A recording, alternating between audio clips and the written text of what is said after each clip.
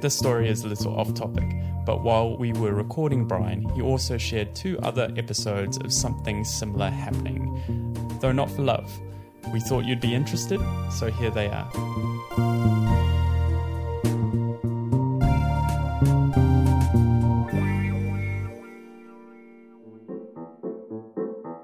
There have been moments where things have been touch and go.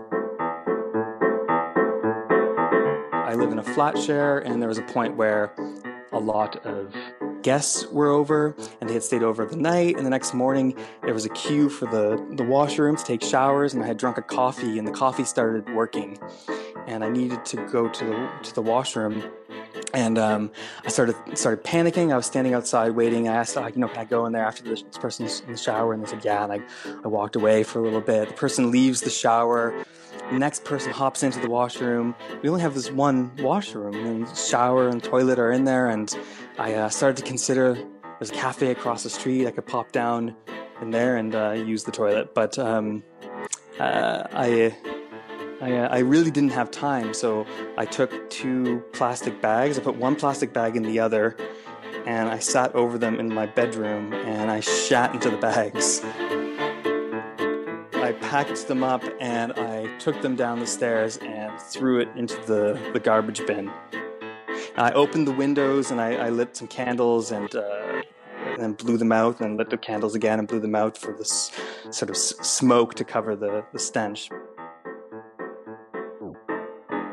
That was the most recent episode.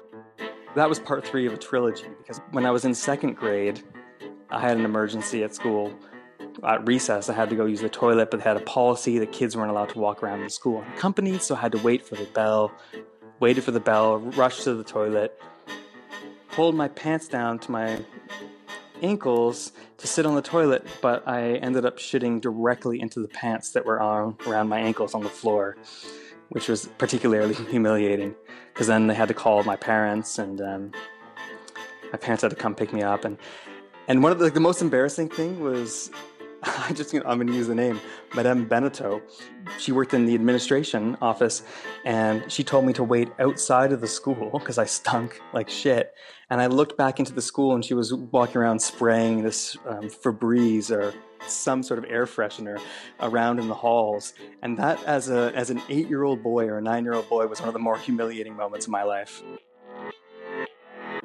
These are sort of isolated episodes. They're not tied to any medical problem